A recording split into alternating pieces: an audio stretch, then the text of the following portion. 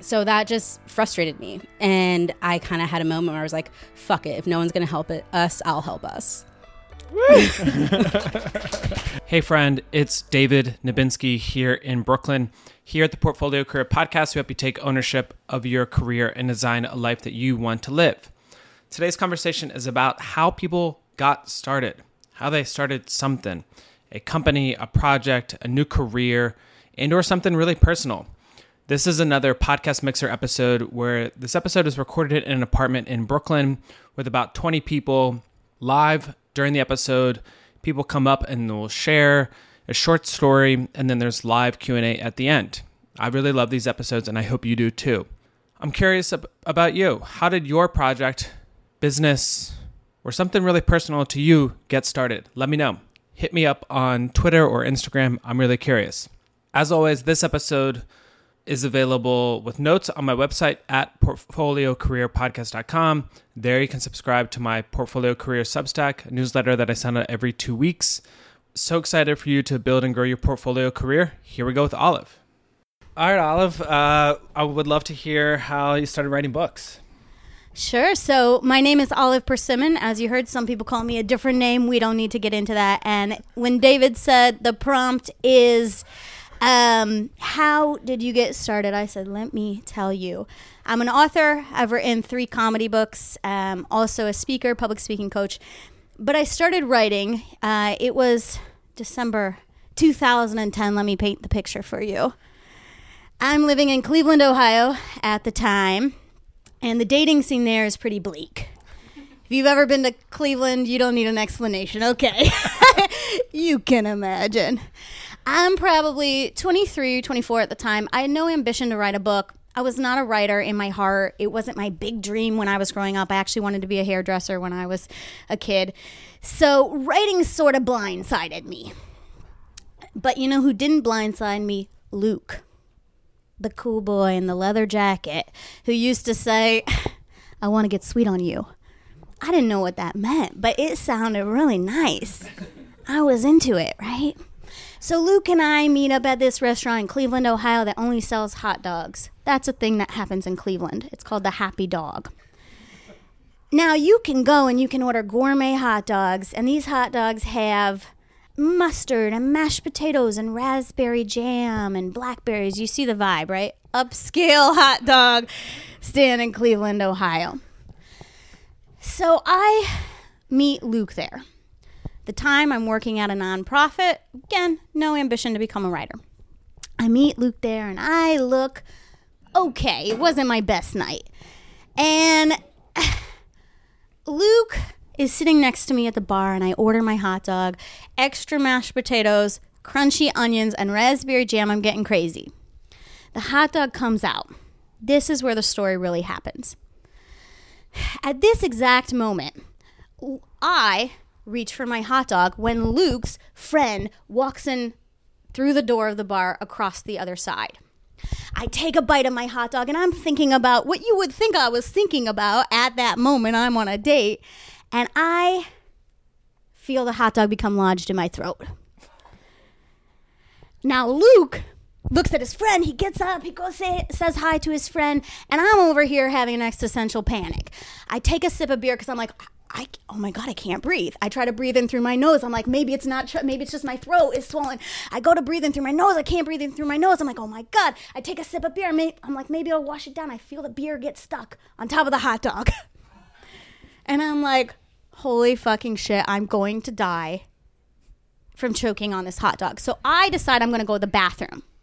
I get up to go to the bathroom. Thank God I don't go to the bathroom because I haven't taken a breath in about 30 seconds at this point. The number one place that people die from choking on hot dogs is where? The bathroom. Don't go to the bathroom if you're choking. At this point in time, I turn, I look at Luke. Luke's talking to his friend, and I make the universal sign for choking, and Luke goes, oh my God, are you choking? I haven't taken a breath for about 40 seconds. I need to do something. So like the badass I am, I fall on the bar, I Heimlich my motherfucking self, and I spit out beer and hot dog everywhere. Now this is mortifying, so I have the sort of reaction that any normal person would have. I just start laughing like I'm insane. A high-pitched... And Luke looks at me like, what the fuck is happening? And his friend looks at me like, what the fuck is happening? And I grab my purse and I say, we have to go. I run out of there. And that was not the last time I saw Luke. But next day I go to my nonprofit job and my colleague says, how did your date go? And I say, well, I became asphyxiated on a hot dog and then I had to Heimlich my motherfucking self on the bar. And she says, you have to write this shit down. And that, my friends, is how I became an author. The end. What did you write next? Like what? Because I know for a while you had like Facebook posts, which then that turned into a book. But obviously there was a couple books before then. But after your coworker said that, like, what did you then do? Yeah, so that was a turning point for me because I never thought I was funny. That wasn't a big part of any part of my identity, literally at all. And my colleague was like, you got to write this stuff down. You are funny. And I was like, I am? Maybe I'm funny. Okay. So then, at parties, I'm like testing out jokes like, what do you do? Oh, I do this. Cracking a joke when you're not supposed to, right? So my first book was just a compilation of humorous stories. My second book was about trying to break 5 years of celibacy, celibate for 5 years, and I wanted to break that dry spell. So that's called The Coitus Chronicles. My third book was a compilation of sort of humorous status updates. And my new book that I'm excited to finish is a fiction novel about fate. Amazing. Thank you so much. Yeah, thank you. Thanks for having me. Oh. You're good. Little, we'll see where this goes. But Neo, what comes to mind on something you got started?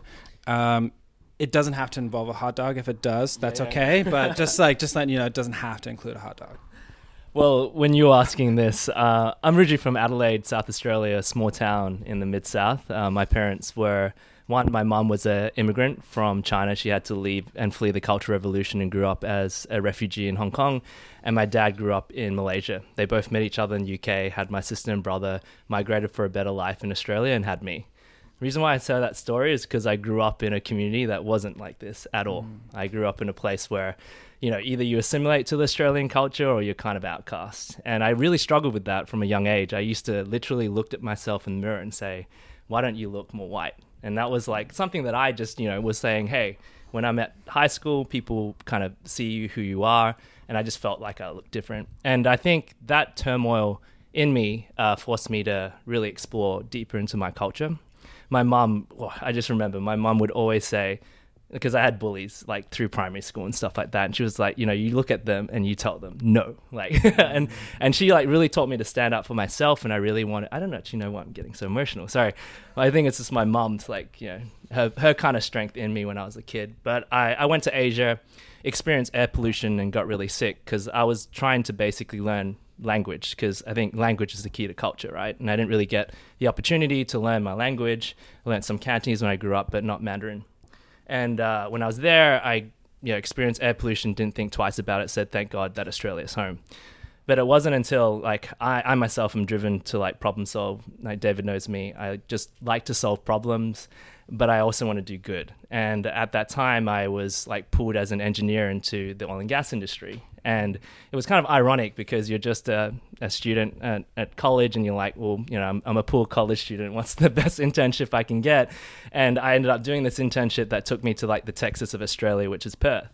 And so here I am like in an oil and gas industry, just trying to make a career of myself, and I'm connecting the dots. And at this point I had traveled to Hong Kong on this fellowship program and had met like multicultural kids, like basically New York City. And these people were coming from all different walks of life, and they were so proud of the different cultures that they had. Like, they were Asian and they were American, or they're Indian and they're American or Canadian or whatever it was. And I remember coming back from this trip after 2 weeks and I literally had an American accent because I was like, I think I figured out the meaning of life. My friends were like, you're crazy. And I'm like, yeah, I am Australian and I'm Asian, and that's what makes me like special. And I think what ended up happening was I connected all the dots, being in corporate work that if this is where my ancestors call home, and they don't even have the basic right to fresh air, then what kind of ancestor do I want to be for my people? And so that was my whole transition from like corporate work, I say corporate Australia, not corporate America, but corporate Australia, into what I'm doing now, which is climate. And so then how did you kind of like that sounds like the kind of the vision, and then what was like the tactical kind of like coming up with a business model or getting customers, or what does that kind of look like? Yeah, I mean, as a kid that was like in his 20s, having an oil and gas engineering degree and going, I want to do something better, definitely the jobs weren't sort of flowing around. So the way I kind of caught it was I had to sort of bounce around. So first of all, I couldn't get a job in Sydney or Melbourne because I was from Adelaide. So I got a job in Perth. Then I moved from Perth and quit that, and then moved to Sydney and was working utilities. And then that I got acquired by KPMG, so I was working for them. So what I did was I completely left that world and was doing my like masters in the UK, and that was where I got like the chance to sort of rewrite my career. And through that master's program, I moved to Kenya in Nairobi, and I was working on off-grid solar and agri-tech, and was just so inspired by technology and how it could change society. In fact, I remember this point where I was standing on top of a roof of a building in Nairobi, and I looked, and they had no poles and wires, but they had electricity. And that was just something fundamentally in my mind as an engineer, just to think that we don't need poles and wires to get electricity because we have microgrids and things like that. And so that inspired me, and I ended up getting a job in New York, managing a climate fund through a nonprofit called Echoing Green. And I was managing their climate fund for 3 years, and was just inspired by how much technology had step shift. You could actually fund climate solutions to make change. 3 years, realized that it's not just the money stopping climate solutions from scaling. We actually need people to bridge the science, technology, and policy gaps to business use cases. And I guess that's where the business model came. I would never encourage anyone to start a business, if not for 3 reasons. 1, there's a unique problem that you see in this world. 1. 2, that you're uniquely positioned to solve for it. And 3, that it doesn't make sense to partner with someone, but to build it yourself. And so I was kind of an accidental entrepreneur that basically built a climate expert in residence model to provide fractional capacity and expertise to help both the companies and also the startups to sort of bridge that gap. And since then, we've evolved now in many ways. Love it. Amazing. Thanks, Neil. Thank you.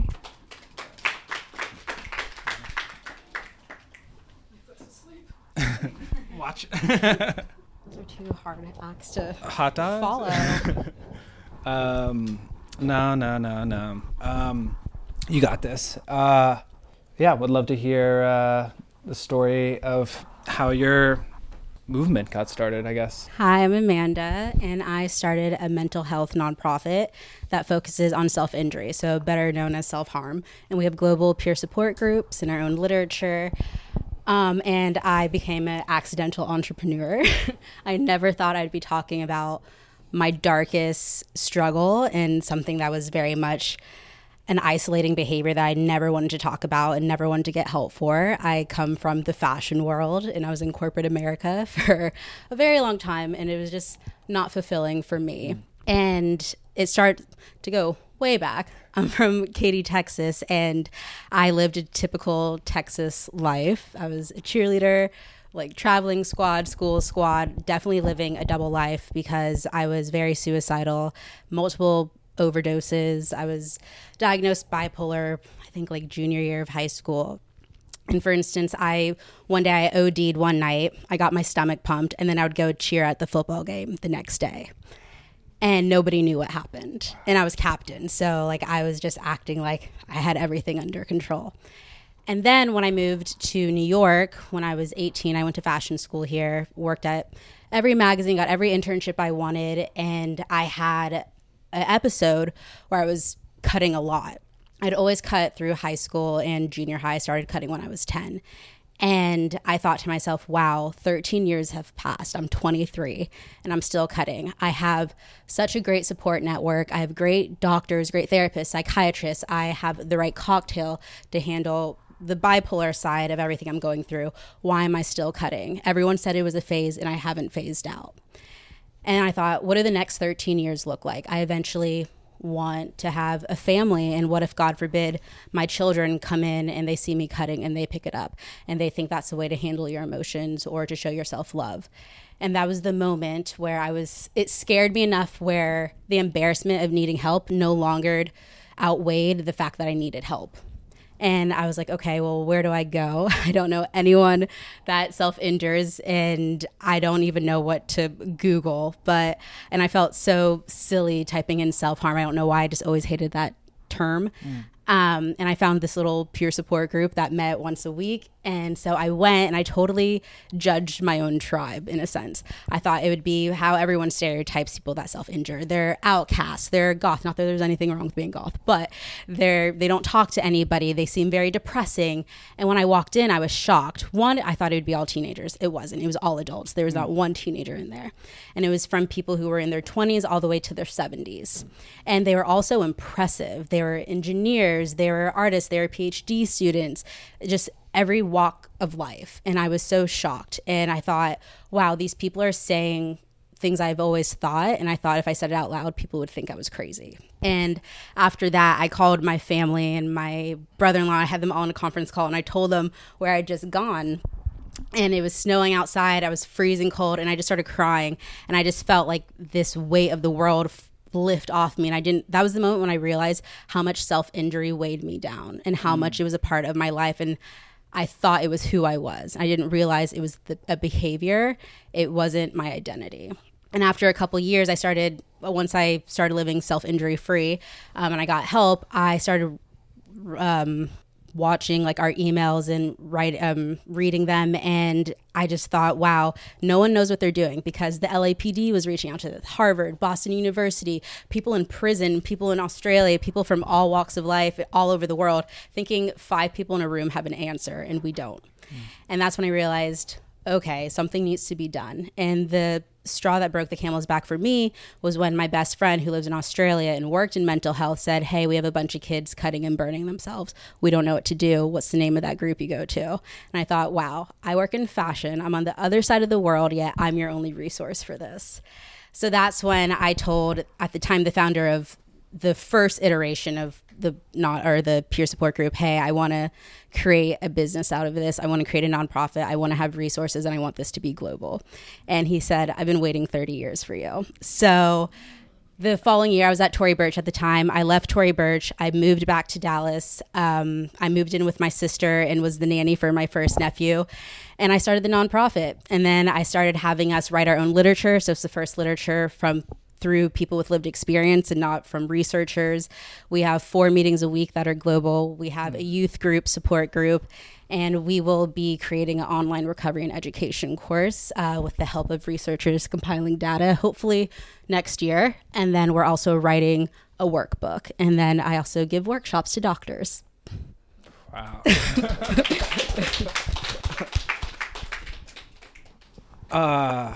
That's amazing. It sounded like there was like 2 moments there. You said there was one of like your embarrassment compared to like the need to get help. Yeah. And then also when someone reached out to you. Either of those moments, do you want to share more about in terms of like what it was like, and then what kind of happened after that? So the first one, when I was kind of like, just screw the embarrassment, it was because I realized everyone in my life, I felt like, lied to me, but they weren't lying. They just didn't know any better. And I think they thought it was going to help me if they told me, oh, you'll phase out of this. This is an adolescent thing, when it's really not. Most people I know that self-injure are adults.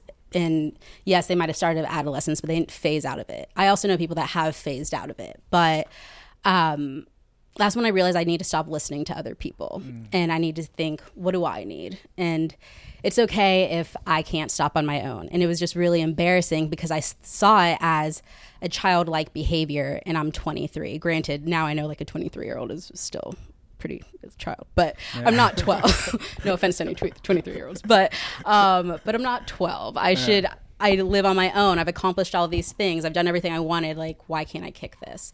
So it was just very much aha moment, and it was surreal because I didn't realize how much time had passed. When you really think like, wow, 13 years has passed and I'm still doing this one thing. What do you need to do to make this change? Because 13 years go really quickly.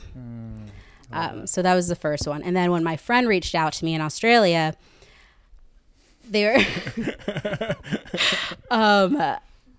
that's when my frustration and guilt kicked in. I was frustrated that nobody knew what to do. Everybody judged us. People stopped looking at us as humans and saw us as a liability. And that's why the relationship between healthcare providers and people that self-injure are broken, which is why I want this recovery course to help mend that bridge where they can listen to each other. So I was frustrated from that point of view. And then I felt guilty that I was able to get help because I was at the right place at the right time. And I thought, okay, how do I bring this help to everybody else? And I was tired of, for instance, if you want to go to rehab for a drug addiction or you have an eating disorder, if you are cutting or doing any type of other self-injury, they won't let you in. And so it's like, they will help you only to an extent, and they will say, that's welcome. You can have an addiction. You can have an eating disorder. But no, you can't do that. That's too much for us. You're too much. So that just frustrated me. And I kind of had a moment where I was like, fuck it. If no one's going to help us, I'll help us. Hell yeah. Thank you so much, Amanda. Thank you. John, you go. And where can we learn more, by the way, Amanda? Oh, you can go to thesierra.org. So SIRA. thesierra.org. Yeah. Cool. Okay. John, what comes to mind for you? Thank you for having me, by the way. Of course. I'm also a hot dog survivor. I was thinking about what I want to talk about here, and we can talk about tribute stuff. That's kind of fun. Yeah, But I was thinking about actually talking about how I got started walking, and just kind of wrote that on the board, and thought that would actually be a meaningful piece. And so I'm John, and I'm a lifelong runner.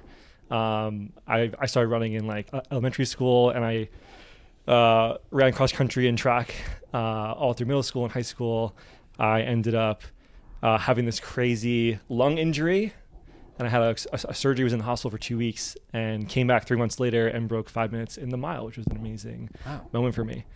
About a year and a half ago, I found myself losing my ability to walk after an insane neck injury that I had in 2018 at the gym that went undiagnosed by over 25 doctors and was taking my ability to walk and be mobile in this world. What a crazy thing to feel as a 24, 25-year-old. And so after seeing so many countless doctors all over the country, basically spending every dollar I basically had throwing it at this injury that was so perplexing to the entire planet, I found this doctor in Spain who did this rare spinal cord surgery on me about a year ago. And I noticed 1 month after the surgery, I was beginning to regain my strength really slowly in this way that was really inspiring and beautiful and gave me so much hope for my life again. And so I said to myself in that moment, if I get to a point where I feel safe to live again, I'm going to live the most fucking epic life I possibly can. And so earlier this year, I said to myself in like early April, I was like, I'm going to move to Brooklyn. I'm just going to walk every single day. And so 2 weeks after that, I moved to Brooklyn and started walking every single day. And I basically turned what was this absolutely horrifying experience of loss into like my biggest superpower. And so I just tracked it today, and I tallied up. I've walked over 900 miles in the last 6 months. Wow. And walking has really been the most joyful part of my days here. I spend a lot of the summer actually not working and just like walking. And I encourage everyone to walk. It's such a beautiful part of this. And not work. This life to just enjoy the environment, to look up, to look around, to feel the joy of the moment, and to be where our feet are. And on top of that, I know some of you probably know this, but I ended up walking a marathon like 3 or 4 weeks ago on a whim, because one day I was walking around McCarran Park till like 11 p.m. and I walked 16 and a half miles that day. And I was like, I could do 10 more of those. That's like that's a marathon. And so I was like, fuck it, I'll do it like next week. And it ended up being on the day of my surgery the 1 year. I said, I'm going to walk a marathon. And I did it shirtless in these cool snakeskin, like really short shorts, a fun hat. And I wrote, walking for spinal injuries, donate here on my chest. And I ended up raising over $5,000 in one day from over 100 people. And that's my story of how I got started walking and never looked back.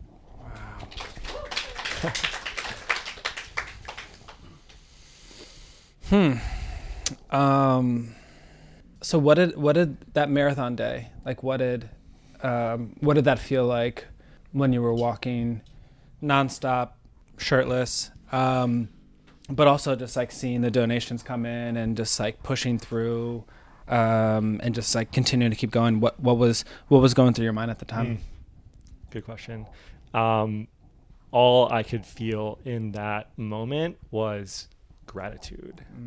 And I remember just like walking around, like watching these donations come into my phone, and I just started bawling my fucking eyes out walking around the track. And gratitude is like a big part of my life as well. It's how I feel joy in the most simple parts of this world. And when I think by experiencing that spectrum of suffering, on the spectrum of joy and suffering, like that, experiencing suffering on that deep of a level has now allowed me to pendulum swing back to experience joy in the most in the same level of intensity as I did suffering in the previous 2 years. All I felt was gratitude and just absolutely so loved and supported by my entire community. So fuck yeah, man. Yeah. Thank you. Does anybody have like a follow-up question for anyone, or does anyone Olive's like, just no one asked me about a hot dog. Tova, yeah. Coming up and grab the mic. Yeah. Yeah. Yeah, I was just, when I was hearing your story, Amanda's story, I remembered there was a girl in my high school who cut, and I remember like gossip has always been like a really big part of my life, and I think like when high school girls do it, it can be particularly vicious. And I think even I was hearing stories about self-harm happening, and I think I've thought back on that girl and I've wondered why, because I think there are like this myriad of stories we tell, and that there's a cohesion to that stories. And like I think the things especially like women deal with when they're younger, people have like an idea of a narrative about what that is. But I was just wondering like why, like were there collections of reasons that you were like coming across, or was it just so different across the board? Because like I think the legit reason, which is like, so it's morbid to say things like, oh, like this is a better reason to do something, but those are the types of dialogues that I had in high school. Like, but yeah, like I was just so curious about like those reasons that people kind of talk about, because I don't know if that's like a offensive thing to. No, that's a great question. Thank you for asking it. There are a lot of reasons why people self-injure. It's there's a multitude of reasons. I would say a common denominator is definitely perfectionism. In Ivy League schools, they have the highest statistics of kids that self-injure because they have so much pressure. For me, I thought I made it up. So I thought I was a genius, and I found like a loophole to emotions. Because a lot of times we can feel like burdens. We're very empathic people, and we turn all of our pain inward instead of outward. So for me, it was control. It was not feeling like a burden. I didn't have to go to my parents. I didn't have to go to my therapist. I didn't have to go to my friends. I could handle everything on my own. It was perfectionism. It was self-hatred and self-loathing. And as a way for me also not to cry. My pain and my tears showed in my arm instead of actually feeling it. So yeah, there's different reasons why everyone does it. It's just going to extreme lengths to regulate your emotions. If that answers your question. That's really beautiful. Thank you. Greg? For Olive, I was just wondering, is the fiction book comedic, or did you switch genres, and what's it about? Musical mics. Thank you for that question. The fiction book is not funny, really. It's actually quite sad, which is a new new terrain for me. So I'm really excited to try to sell it and see how it does and see people's reactions to it. But no, it's not remotely funny. Not even a little bit. And what's it about?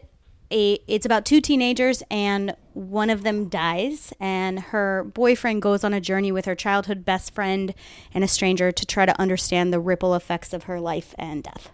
So we'll see. Thank you. I have a question actually for John. Sure. You want to go on a walk?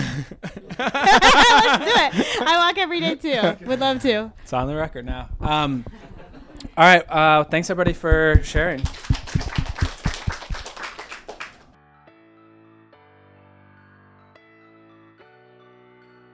Hey friend, thank you for tuning in to this special episode of Portfolio Career Podcast. Would love to hear what you learned and what you enjoyed. You can find me on Twitter, LinkedIn, Instagram, whatever is best for you. And as a reminder, I'm just one email away as well. This episode with timestamp notes is available on my website at portfoliocareerpodcast.com.